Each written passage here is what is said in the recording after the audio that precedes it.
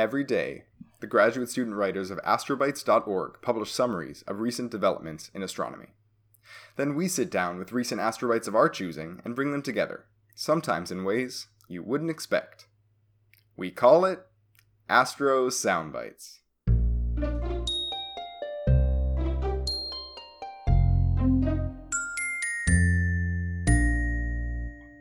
I'm Alex Galliano. I'm a third-year PhD student at the University of Illinois at Urbana-Champaign, studying supernovae and the stars from which they came. I'm Will Saunders. I'm a third-year PhD student at Boston University, where I study the atmospheres of planets in our solar system. And I'm Milena Rice. I'm a fourth-year PhD student at Yale University, where I study planetary systems. You're listening to episode 21, The Stargazing Automata, Part 1. This episode is the first in a series we'll be doing covering research that lies at the intersection of astrophysics and machine learning.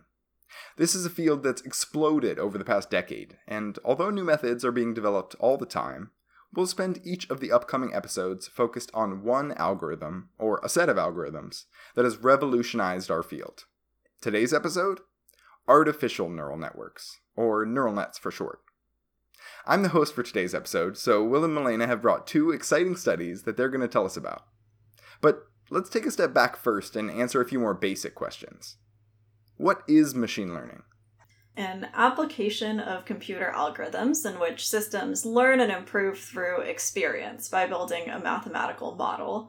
So this is in contrast to, for example, a typical Python program, where you have the code do exactly what it's told and you need to add new lines to the code for every new application. You said the algorithms learn. What are the different ways that an algorithm can learn? There are two primary types of machine learning, where the first is supervised learning and there's also unsupervised learning, and you can have kind of mixes of the two. Mixes of the two, that would mean semi-supervised learning? Yeah. That sounds like elementary school to me. Mine was unsupervised, like I think. Recess. Yeah. What does it mean to have supervised or unsupervised learning? What do those terms refer to? Well, supervised learning is when you give the machine a stack of inputs and a known stack of outputs, and it has to figure out how they're connected. That's called training. And once you train your machine on some data that's similar to, but not the same as, your actual data, then you can give it the real data inputs, and it'll determine the outputs using the internal workings that it's already created. This is like the grad school phase of the neural net, right? Providing it the training data and having some kind of supervision over what kind of output it'll produce. And then after grad school, we produce our own data using our own internal training. That's the hope, right? I guess we'll find out. Well, just like grad school, you don't want to train your machine wrong, because if you train it too close to the real data, that is, if you train a grad student on only one specific thing, then the student will do that thing great for life, but never be able to branch out. Nice. So you want to train your computer on a large range of data, but you don't want to just give it noise, because then it will overfit the noise and see a signal where there isn't one. Training is actually really hard. Right. And so when you want to decide which of your models you want to use and how to optimize it, you need to have a test set, and that can kind of help to make sure that you're not just overfitting to little noise details, and using a separate data set that you have labels for but that you didn't use in your training is important for that. That's a great point. I want to tie in the idea of a neural network, because that's, of course, what this episode is about.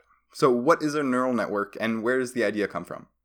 Neural networks are a type of machine learning algorithm that was inspired by the human brain. So they're composed of these fundamental units called neurons that are set up in layers, and each layer is composed of one or more neurons. And if you have more of these layers, then these are called deep networks. If you have three or more layers, and if you don't, then it is a much more basic network. So for example, the most basic possible neural network is called a perceptron, and it just has one layer.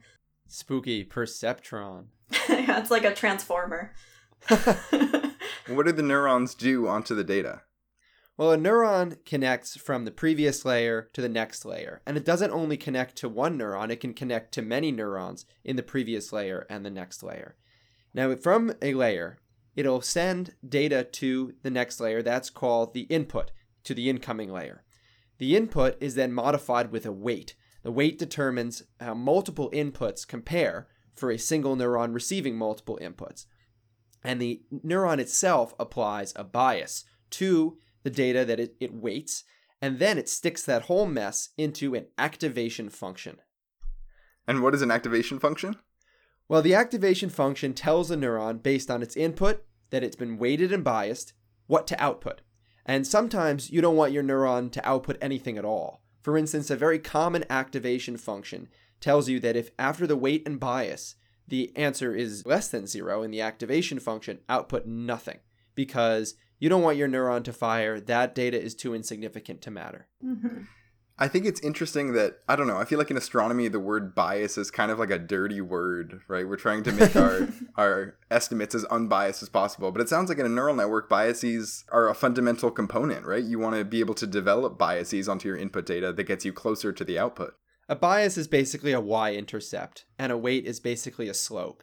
They're not so dirty. It's just the computer trying to do a linear regression.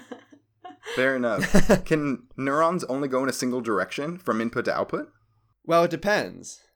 On? Whether or not you tell it to go backwards. There are types of networks where you can decide to tell them to talk to themselves, sort of where their outputs can then become the inputs to the same layer. And those are called recurrent neural networks. But you have to tell your network to do whatever it is that you want it to do. So you can set up your model however you decide to go forwards, to kind of loop around.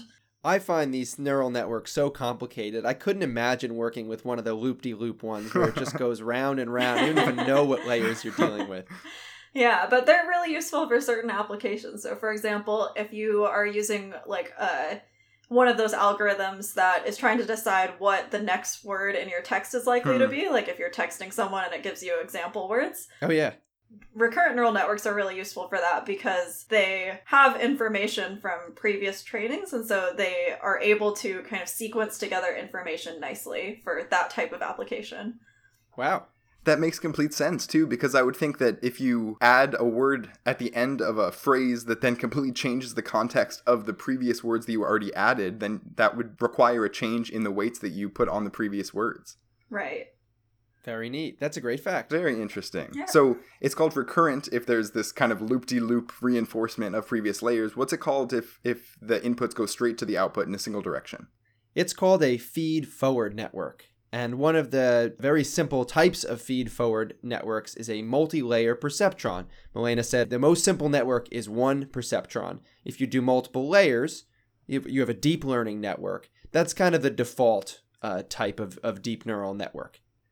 Okay, so now we're adding a few terms to our belt, right? We have feed-forward networks, recurrent networks, deep learning networks. Are there other kind of neural networks in play that we should discuss? There's one more that is going to come up in my Astrobyte that would probably be useful to bring up here for that context, and it's called a convolutional neural network. This is also known as a CNN.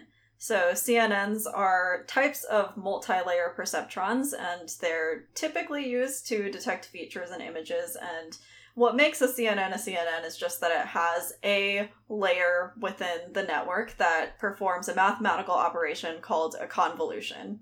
So it basically just takes your image or whatever function you decide to put in, and it is trying to figure out what the general features are in your image or other input using a convolution. Got it. Well, I'm excited to hear about it in the context of your Astrobyte. Why don't we start off first, though, with Wills? What astrophysical phenomenon are you going to be exploring today? The Astrobyte I read is called Never Underestimate a Droid, Deep Learning for Turbulence. And of course, it's about turbulence, but the physical implication for this research is neutron-star collision. When a neutron star collides with another one, it's extremely hot. You get these gamma-ray jets that are emitted, and they ionize basically everything in their path. So now you have these beams of ionized, charged particles, and neutron stars also have incredibly strong magnetic fields. So you have these jets of charged particles interacting with each other in magnetic fields. And when you have two beams of jets pointed at one another, you get what's called a Kelvin-Helmholtz instability. And that creates turbulence. This sounds like a really complicated system. It sure is. And on top of that, you have turbulence. Yeah. That's the crux of the whole thing. Everything up until this point is just fun. Turbulence is where it gets interesting. Jeez. So just to clarify, you're looking at these plasma tails as opposed to the actual merger event itself. It's sort of the Correct. material surrounding it. Okay. That's right. That's not the only place you get a Kelvin-Helmholtz instability, but it is one place. Sounds like it hopefully simplifies a lot of the modeling that's done. What does? The fact that you don't have to simulate the merger itself, you're just looking at creating a physically realistic stream of particles and simulating that. Oh, it's still a disaster to simulate, don't worry. So now you may be wondering, what even is turbulence? It's a phrase you hear. It's actually a phenomenon you're familiar with. If you turn on the faucet a little bit, the water will come out clear, and we call that laminar flow. It's very predictive. If you turn the faucet on all the way, the aerator will make it bubble, will make it opaque, and will make it kind of foamy. So the result is turbulent flow, and that's what you identify. And it's very hard to deal with turbulent flow in a physical situation because we don't have a solution for it. So how do you model it accurately? And this is the major problem. Turbulence comes out of the equations that describe fluid and plasma flow. We know that it does. We know turbulence exists. The problem is turbulence comes from small scale terms, and those are really hard to model. It takes so much computational power. The terms in the fluid and plasma equations go from linear, meaning they're just multiplied by time or space, up to something like 12th order in time or space when you get down to certain approximations. That's nearly impossible to deal with. So most of the time they say, those are going to damp away. Let's linearize everything. Let's make these equations behave as if they're linear, and then we'll see how the behavior works. And for large scale, that works pretty well. But for small scales... Well, for small scale, it fails pretty spectacularly because turbulence emerges. And if you're not capturing the turbulence, you could miss the important behavior of the whole system, which in this case, in those beams of energetic particles, you will miss the behavior that actually creates the infall of the neutron stars in this sort of bath of energetic particles. You'll miss the important features of that. This is really interesting because it kind of seems like exactly the type of system that you would want to use machine learning to understand, since it's like this crazy complicated non-linear system that you can't explain analytically anyways, and you need to try to figure out some way to characterize it. So I assume that the authors do use machine learning in some way based on this episode title. Yeah, you got that right. Can you tell us how they try to tackle this problem? Sure. I will disagree with you, though. I think this is an area where you'd prefer not to use machine learning if you can avoid it. Because if you could come up with an analytic, closed-form solution to turbulence, you would help everybody. We would all like to know. Okay, that's always true, That's though. true of every field, right? Well, if you could explain it from first principles, you would. But you can't, so you don't. It's like, why don't we just come up with an analytical solution to the three-body problem? It would be so easy. For fun. But that's proven non-solvable. Yeah. Has turbulence... This one isn't. Oh, okay. So we don't actually know whether there's a solution. Correct.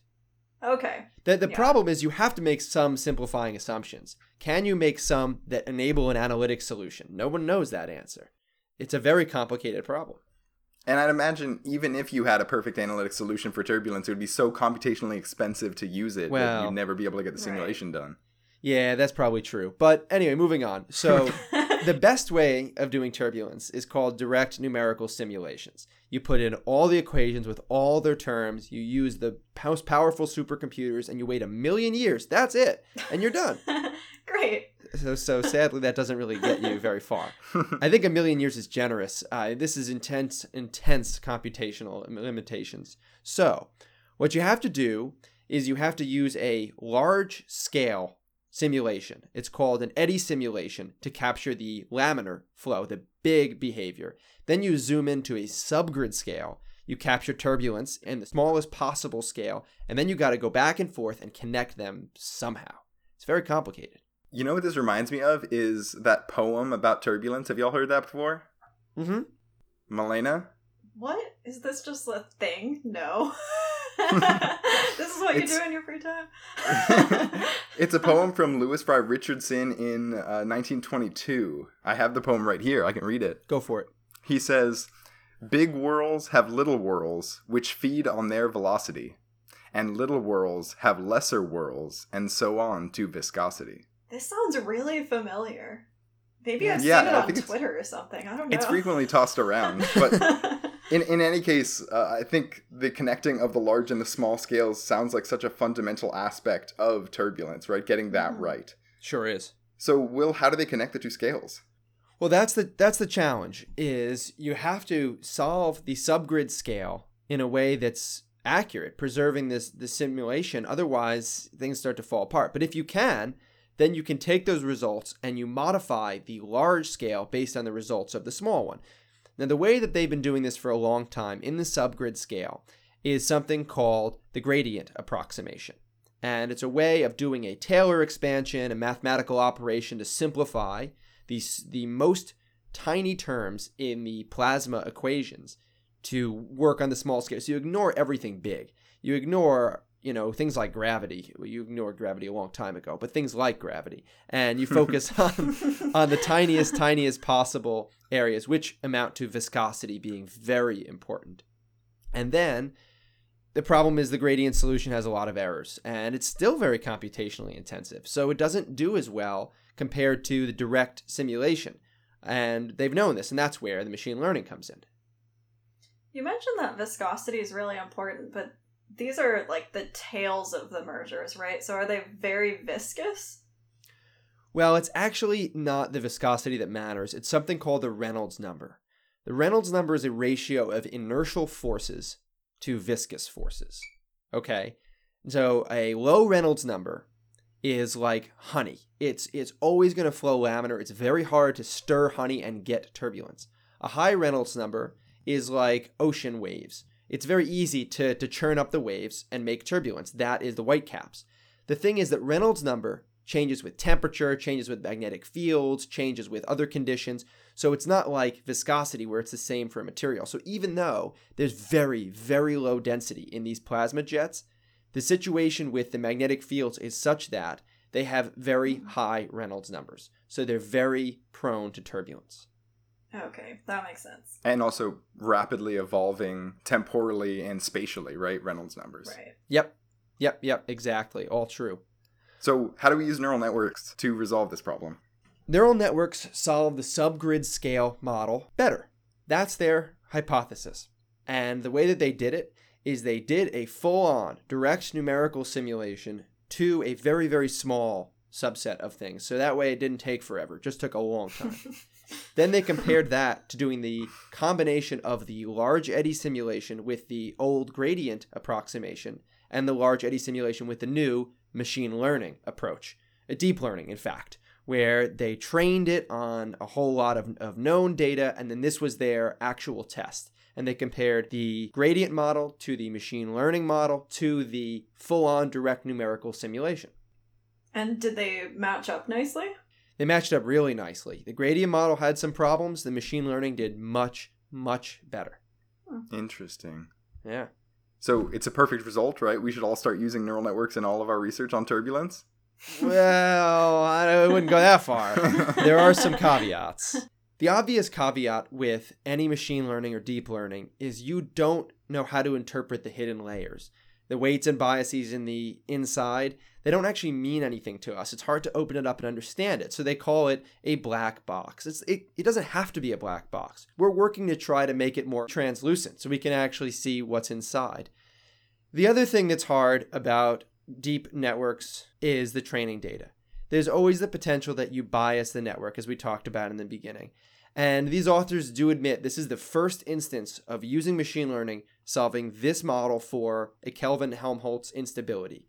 It is a proof of concept. Maybe it'll work better, and there's some good early signs, but it is going to take a lot of follow-up for us to say that machine learning, deep learning does the things we need to do to be able to use it writ large on this area of research. Right. So, for example, if you'd have a different type of physical scenario that gave rise to a jet similar to one you have here, it's hard to say exactly whether the neural net will perform as well on that data set as it did on this data set. Exactly. That's a great point. Right. And they have to calibrate that. Yeah. Interesting. Well, thanks for bringing the astrobite to us, Will. Yeah, thank you. You're very welcome. Fascinating to learn about. Do you want a turbulence fact? Always. Please. Wait. Are the turbulence facts going to replace the dust facts, or is it just compounding? Are we going to get a mix now? I think we moved on from dust facts. Aw, sad. Or could we get turbulent dust facts? Turbulent. I have a turbulent sand fact. Okay, that's pretty close. I'd love to hear it. That counts. Okay, well, you guys have been to the beach, I hope. And have you ever noticed that the beach is often surrounded by these sorts of wooden picket fences? Mm-hmm. Mm-hmm. Sometimes they put them at the edge of the beach next to the parking lot or next to sand dunes. I never knew what they were there for. I figured it was just for appearances. To keep out the riffraff. What actually happens is if the wind picks up sand and blows over those fences, the fences introduce turbulence into the wind.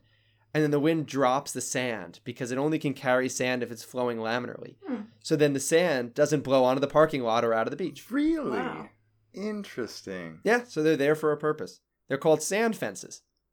Huh, that's wild. How did beaches keep their sand before this? Or I guess they just had a lot of sand, but there were no parking lots, so it didn't matter. Yeah, that's the primary goal, is just to keep it out of the parking lot.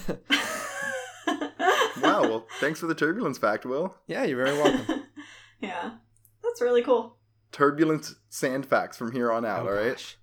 This might be the only one in existence. Okay, so it's time in the episode for our Astro Soundscape of the Fortnight for Astronomy and Machine Learning. Ooh. Is everyone ready? Oh, so ready. All right.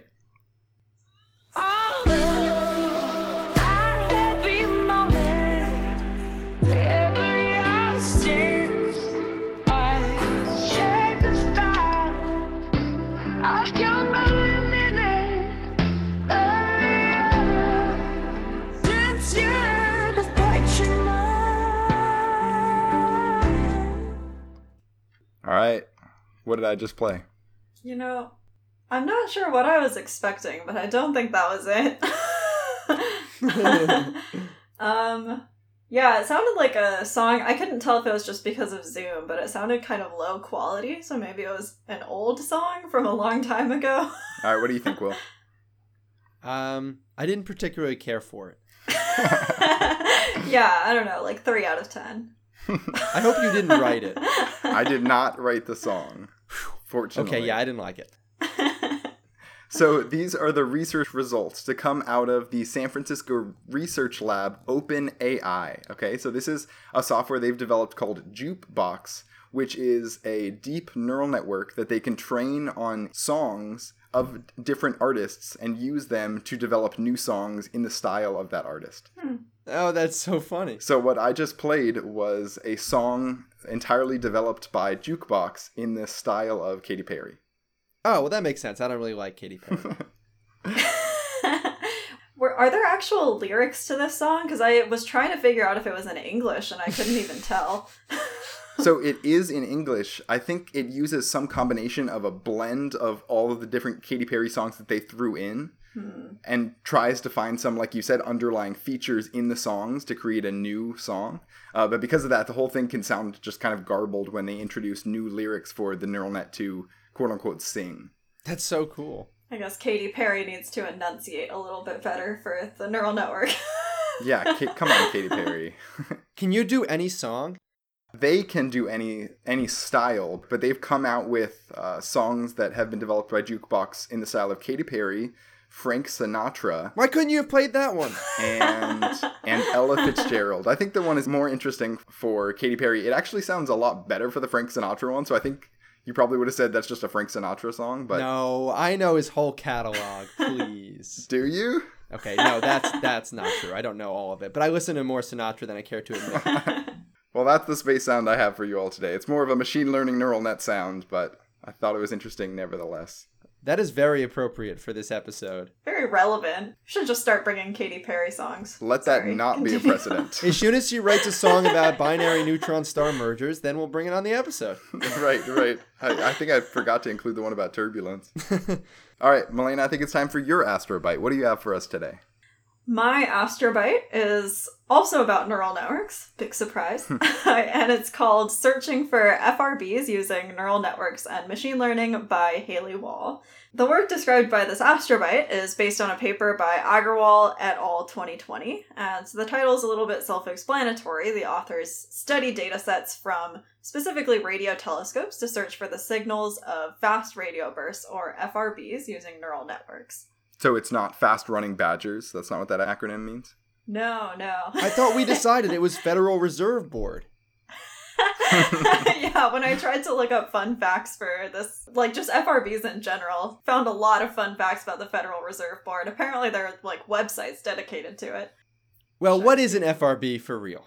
So FRBs, or fast radio bursts, are short radio pulses of a high-energy astrophysical origin, where when I say short, I mean a fraction of a millisecond to a few milliseconds. Astrophysical origin meaning we don't know where they come from?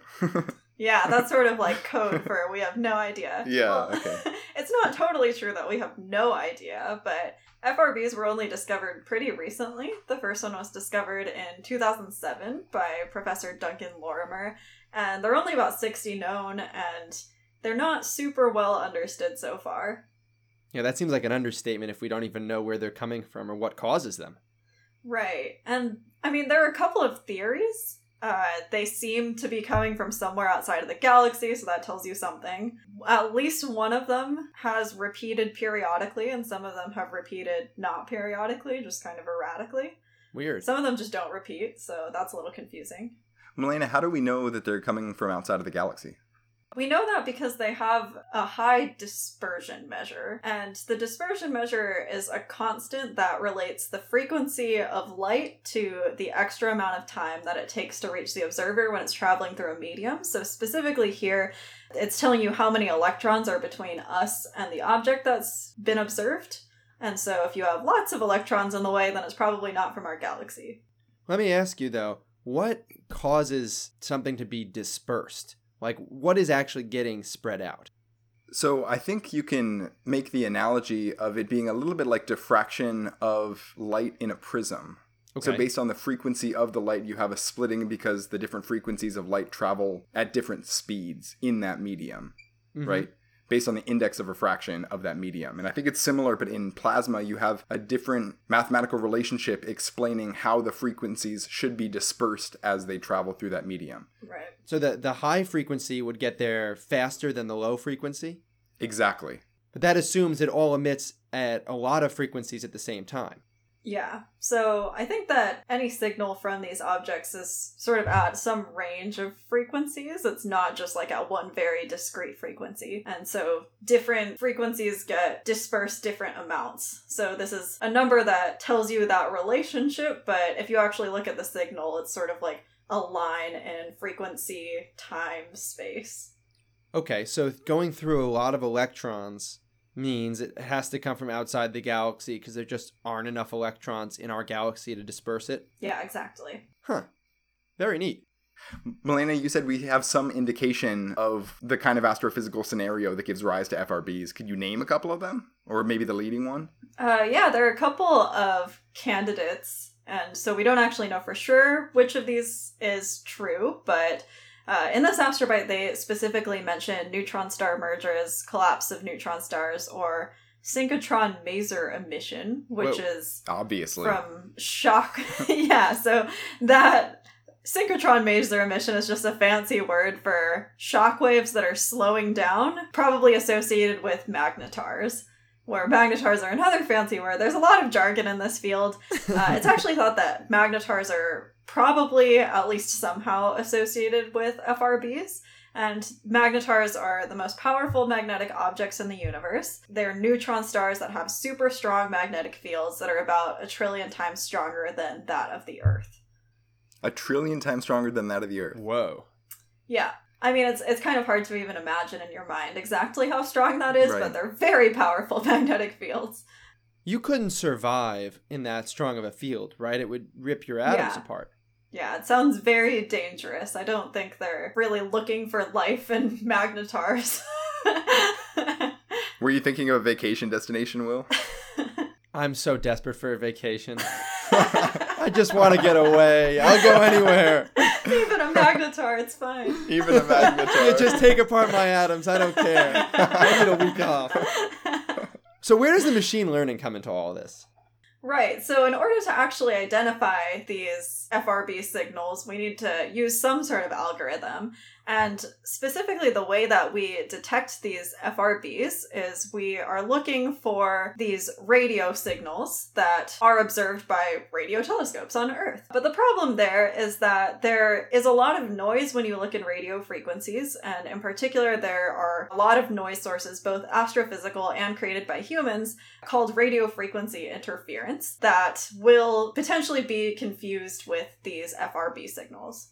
Just as a tiny little aside, when I was first learning about FRBs, I learned that for a while there was an argument about whether they were really extragalactic in origin because there was another set of signals that very closely matched the FRB signals in the data that seemed to be terrestrial in origin and a noise artifact. And it was later figured out that the noise artifact that was terrestrial, that was contaminating the data sets that they were looking at, was the opening of the microwave at the observatory where they were gathering the data.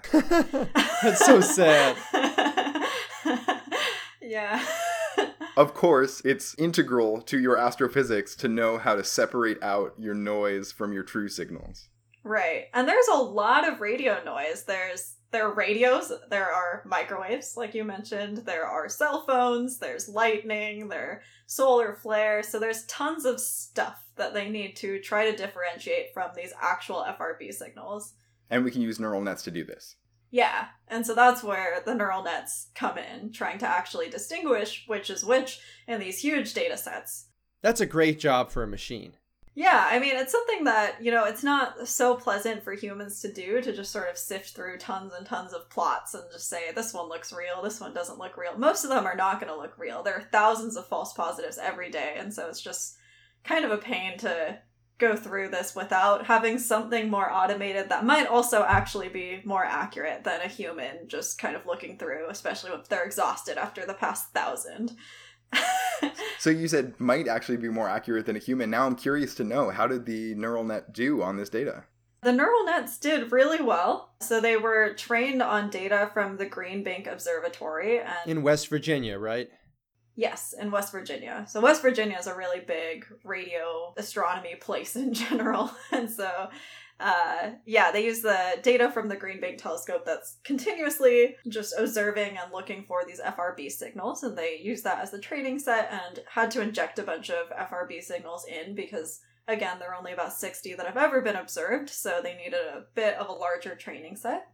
There are tons of false positives that they can also use to train their model to get rid of the false positives properly.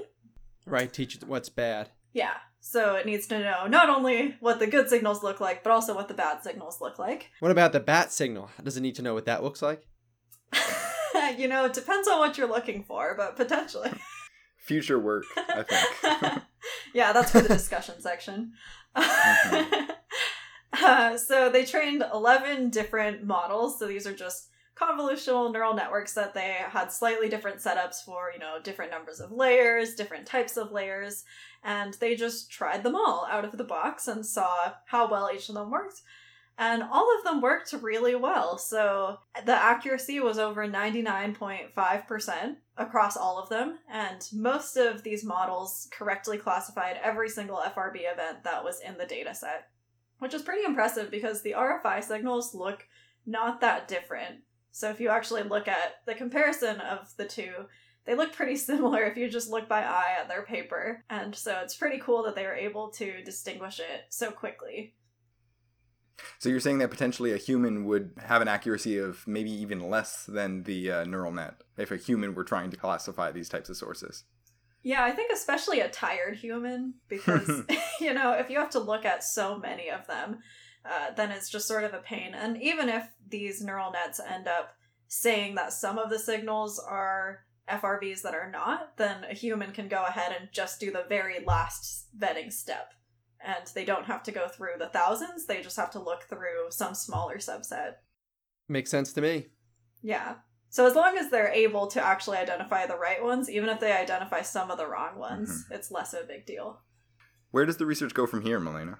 Well, I guess we need to see more of these events, so that is sort of a big step for FRBs in general, getting more observations and actually trying to figure out what these objects are, why some of them are repeating and some of them aren't. This is an open source code that's available for anybody, and so they now have it just available to be used on any telescope, and it can be used in the moment. So as they are collecting data, they can just continuously run this algorithm and vet the data. So I think it was mostly developed as a tool for the Green Bank Observatory, but it can really be used for any data set, and really now it's just a matter of getting more data. Very cool. Thanks for bringing that astrobite to us. Yeah, thanks. Now I think it's time to move on to our one-sentence summaries, so why don't we start off with you, Will?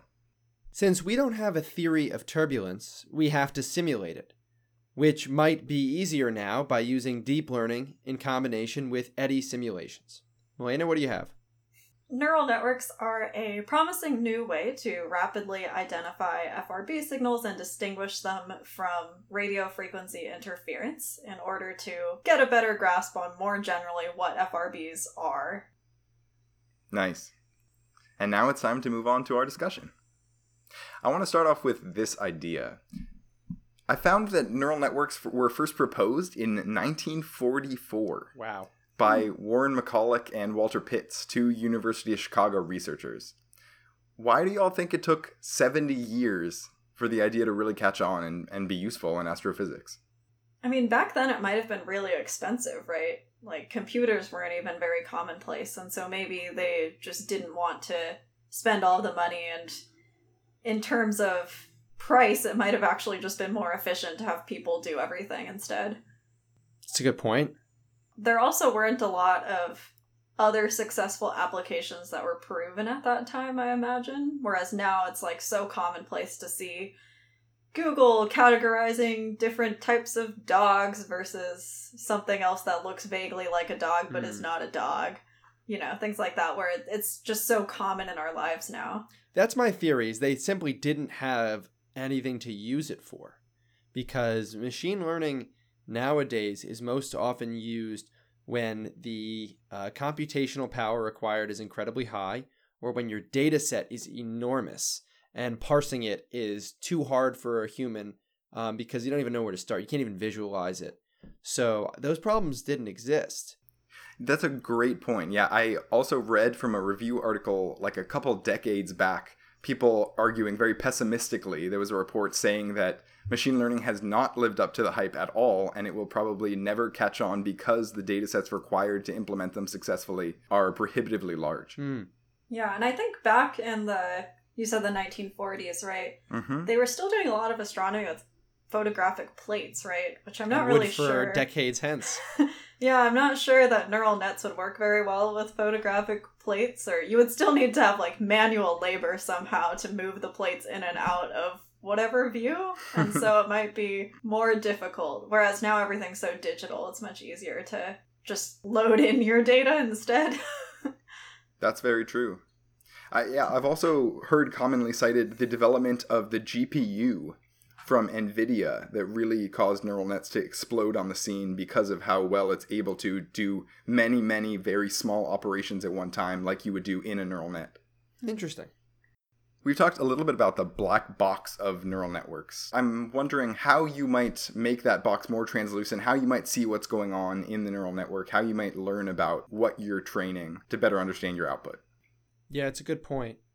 If I were using a neural network in my own research, I would probably try to develop multiple training sets and multiple test sets so I could see how much I screw up training my network and have a bunch of fail-safes kind of controlled tests in my little sandbox to experiment with. I've never actually used one. I've never actually implemented it. So I would have to get familiar with that enough to convince myself that I'm not going to introduce bias. Because that's my worst fear, is that I go through all this data analysis. I'm very excited about a procedure. It works. It gives me exactly what I want. And then it turns out somewhere along the way, I introduced a systematic error that propagated through and became my signal. Yeah, I haven't really used neural networks too much just yet. It's something that I plan to use in the immediate future, but haven't so much yet. But when you're doing any sort of supervised learning, you can always use different test and train sets. And so you can break it up and say, this 2/3 is going to be the train set, and then this 1/3 will be the test set, and then alternate which third you use. I guess the ideal would be if you were able to train on all of the data except for one frame and cycle around and test that for every single frame. But depending on how many frames you have, that can be super computationally expensive because you might have to train hundreds of models just to make sure that they all work well on the last one that's left out. And so you can try to make sure that your model will perform well using methods like that, but it still doesn't necessarily give you a good intuition. So that's called cross-validation, and it's a great way that a lot of people help prevent their neural network from overfitting your data for that particular scenario. Very cool. Yeah, so it helps to prevent overfitting, but it doesn't really give a physical intuition. I'm not sure how useful it would be to look at the feature maps, but that would be my initial instinct to try to actually see what is coming out specifically for convolutional neural networks. I'm not really sure if there's an analog for a one-dimensional neural network where you're not looking at images. Right. Yeah, I'm not sure. Okay, I have one more question, and of course it's the metaphysical question that I've saved for last. So I want to pick each of your brains just a little bit. Artificial intelligence is a term that's tossed around very frequently, and I think it's a pretty nebulous concept compared to a term like machine learning or a neural network, right? So when I've been digging around looking for information about artificial intelligence, I found this phenomenon called the AI effect. Okay. And this thing, the AI effect, occurs when onlookers discount the behavior of an artificial intelligence program by arguing that it is not real intelligence or real thinking. I think this comes up a lot in neural networks because, of course, we tend to anthropomorphize these machines as they do things that are more and more human-like and kind of carve further and further into this domain that we think is reserved exclusively for intelligent creatures. So, do each of you think that a neural network or a machine is currently capable of thinking, of intelligence? Great question. Wow. I'm not really sure what you mean by intelligence, and I think that probably determines what the answer would be. I would not want to discount that a machine can, quote-unquote, think in the same way that humans can, given that we don't fully understand the brain yet. And so because we don't really know how the brain works, it's kind of hard to know whether a machine would ever be able to operate the same way that the brain does, because we don't fully understand that system, and so you can't really say a machine can't do the same thing if you don't understand the first system in the first place. So maybe someday if a machine gets complicated enough like the brain, it might be able to perform in a similar way. But again, it depends on what you mean by intelligence, and that starts to get into philosophy of, are the brain and the mind separate entities?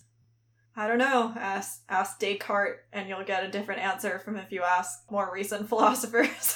I tried to get him on the show, but he said he was busy this week. Yeah. What do you think, Will? Well, there's no doubt that we have and have had machines smarter than people at many different tasks. We have machines smarter at choosing music we'll like than we do. We have machines smarter at filling out our emails for us than we are. Those are just trained to do a specific task, and that's what we currently have. Our current AI limitations are they're trained to do a job, some subset of a job. You can't train a neural network to identify pictures of cats and then have it drive a car. It just can't do it. You can train a computer to drive a car and have it do it better than a human ever could. If the road were only filled with driverless cars, it'd be easy. It'd be a cinch to make that happen. They'd all communicate and get it done. The problem is the humans, which underscores my point, which is the brain is a disaster.